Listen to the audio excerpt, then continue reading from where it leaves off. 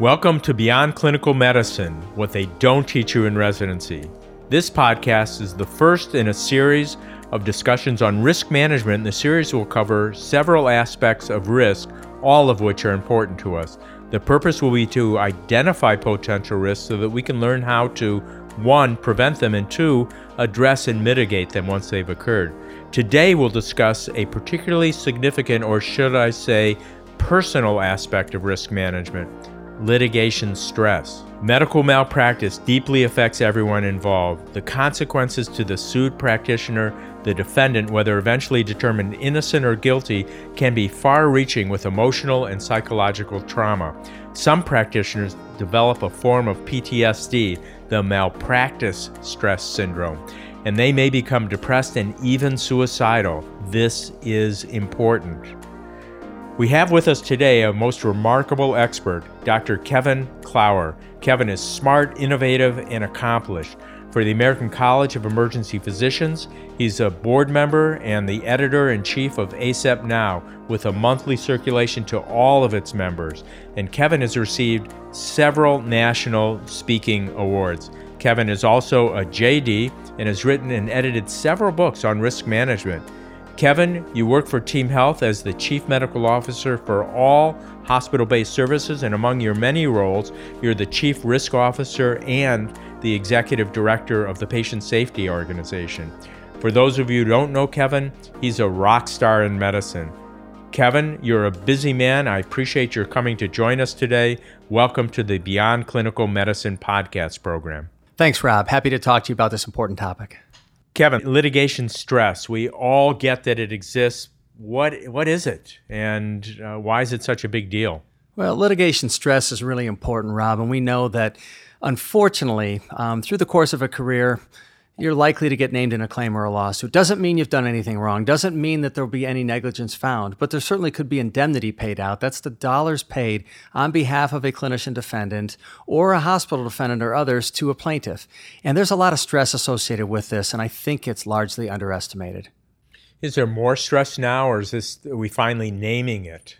Well, we're naming it, and I think there is more stress now because when you look at the factors that contribute to the overall stressful environment in healthcare delivery, particularly what the clinicians have to face, and especially in environments that are challenging like the emergency department, this is an additive factor. So it's already hard enough to work is what I'm saying, and if you're already close to feeling burnt out or overwhelmed, and then you get a letter and you get served and you've been named in a claim or a lawsuit. And by the way, Rob, those correspondences are never complimentary.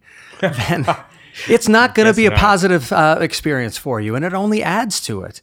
And I'll just add one additional comment, if you don't mind, that we know that not only does burnout and emotional exhaustion, et cetera, add to the likelihood that you may actually not function the way you would like to and create medical error and then subsequent lawsuits, but the converse is true also. So you are, named in a lawsuit. Well, it's more likely to make you burn out also because of the stress associated with it. This is a real phenomena. And I will tell you, and I've experienced this in my career as well, and I'm sure you have, even if you aren't named in a claim or a lawsuit, you're thinking about it every single patient that you take care of, and you're trying to avoid it happening to you.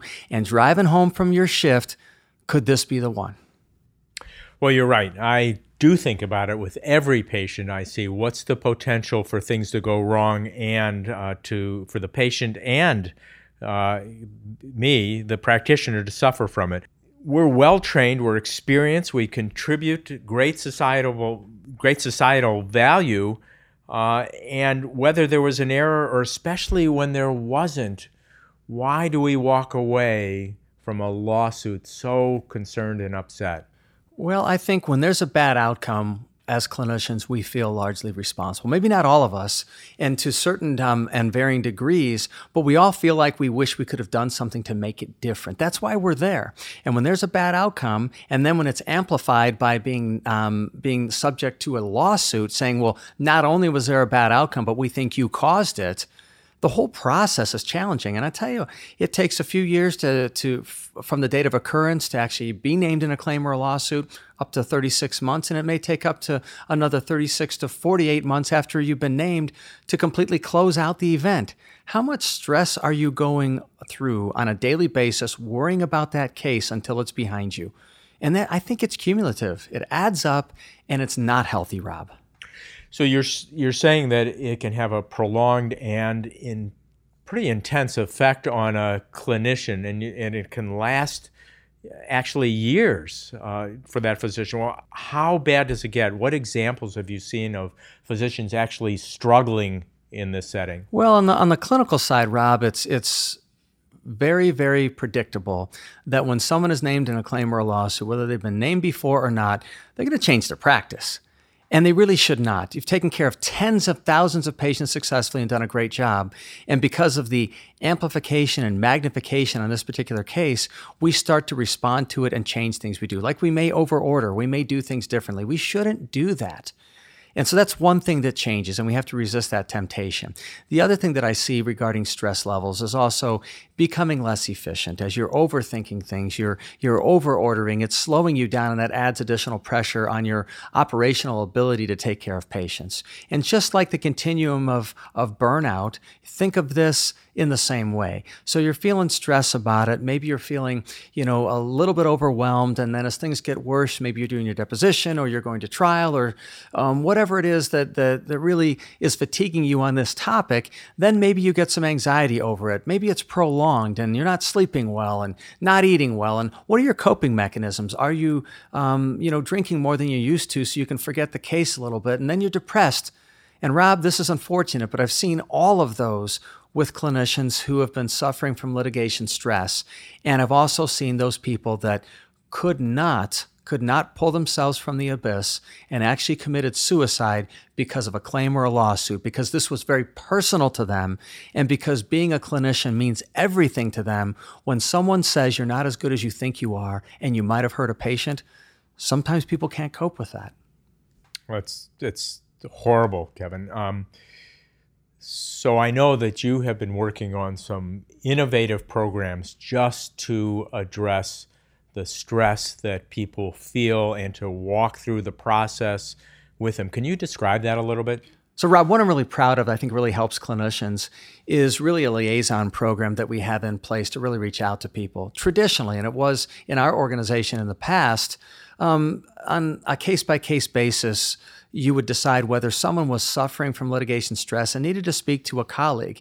And there were a handful of colleagues that would be contacted and say, hey, could you call this person? They're having some trouble. They're struggling. My belief and concern was, well, should we be waiting for somebody to show overt signs of decompensation to reach out to them?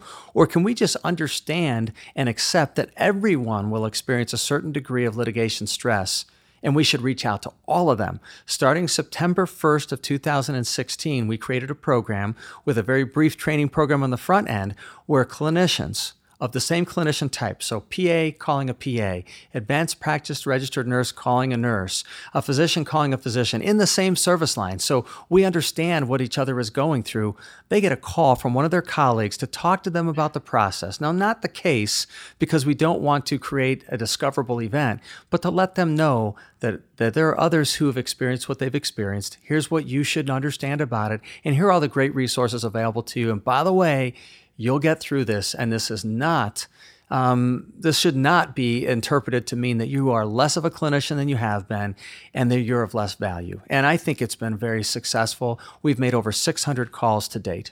I imagine it's very helpful because I assume that everybody who goes through this has a certain degree of shame and they don't want to talk about it, and having somebody who's there specifically to discuss it must be very helpful to them. Well, it is, Robin. I'm glad you brought up the shame component of this and feeling like they're unique. I've had some clinicians come up to me and say, well, gosh, I'm really worried that people are going to think less of me. And my response to them is the only reason you don't know that they've experienced the same type of cases that you have in the same experience is because no one really wants to talk about it just like you don't. They're not going to think less of you because once you have had the conversation, you'll realize they've probably had a similar experience. It's not something we talk about openly. Maybe we should to a certain extent. Maybe there are reasons why we shouldn't. But we should all recognize that it is happening out there, even if it's not something that we're talking about on a regular basis. I know another part of your program is to help walk people through the logistics of a case, so including depositions, because I think most of us don't have much of an idea what the intent of a deposition is. Can you talk about that training? I can, and I think a lot of times clinicians believe that a deposition is the first attempt and the trial testimony is the second attempt to vindicate yourself. Nobody's heard my side of the case. This was a complicated day. There were a lot of sick patients. If I can just explain everything about it, they'll all understand and this will all go away. That is not the intent of deposition testimony. The intent is to test theories of the claims that you have before you, and the plaintiff counsel wants to know how you'll respond to those and will they hold water. They'll also identify potentially, depending on how much information you provide, maybe new allegations and claims against you and avenues to pursue negligence that they will test then later with experts that they may add to the list. And of course, what they're going to try and do is discredit you, asking you the same question multiple different times, multiple different ways, hoping you'll answer it in a different way just one time so that down the road in trial, if it ever gets to that point, they'll pull out the one time you answered it differently and they'll show the jury that you've changed your mind. So this is what a deposition largely is about, and it, of course, can be very stressful also. So in those who haven't been named in a claim or a lawsuit or done any deposition testimony, or those who are struggling with it, or have a really complicated case, or a challenging plaintiff's counsel to deal with, we have a cadre of well-trained physicians who will go to the town where your defense counsel is, sit down with you and them, work through the case and the potential questions that may be asked and how you may respond, and rehearse it with you. And I think that experience has been invaluable for so many people. We will give you, support at trial. Last week, I was at trial supporting one of our clinicians in a very difficult case. But you know what? Sometimes you need to see a familiar face in the room, and that same face has helped to walk you through the case, as you stated, Rob. And so hopefully they'll remember some of the pieces we talked about so that you can represent yourself in the best light possible.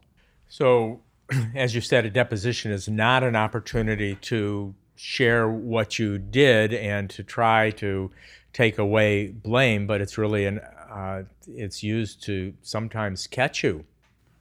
Well, yes, and your opportunity to vindicate yourself is more, if you can perform well at your deposition, both sides have shown a couple of their cards at that point. If you don't perform well, then maybe the plaintiff has the upper hand. If you perform very well, or some of their allegations will not be as strong as they thought they would have been, well, now you, the defense, has the stronger hand. And I think it's really important to recognize that it's not just showing up and not making a mistake. It's representing yourself well so that they can see that you're not an easy mark and your care is very defensible. Kevin, I know you've spent a lot of time on this program and you've recruited other people who are experts at helping those who are sued to walk through the process. How well is it working?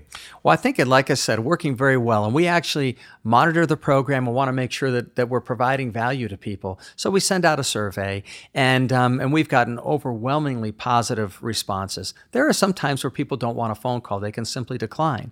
But we also want to make sure the resource is available. Rob, sometimes just knowing that people care and that there is a resource available to you goes a long way to your mental health and your well-being. So, Kevin, I want to thank you on behalf of all of us. You're once again creating a model of innovation that has enormous value to medicine and to the individual practitioners. And inevitably to our patients. Leave your line open. I'm going to be calling on you again. Thank you. Sounds good, but I hope you won't need to, Rob. Well, not about my cases. I mean, I did set it up. That was good. That was good. I hope you've enjoyed this Beyond Clinical Medicine podcast with Dr. Kevin Clower. If you have any questions about this topic or suggestions for other topics, please contact me.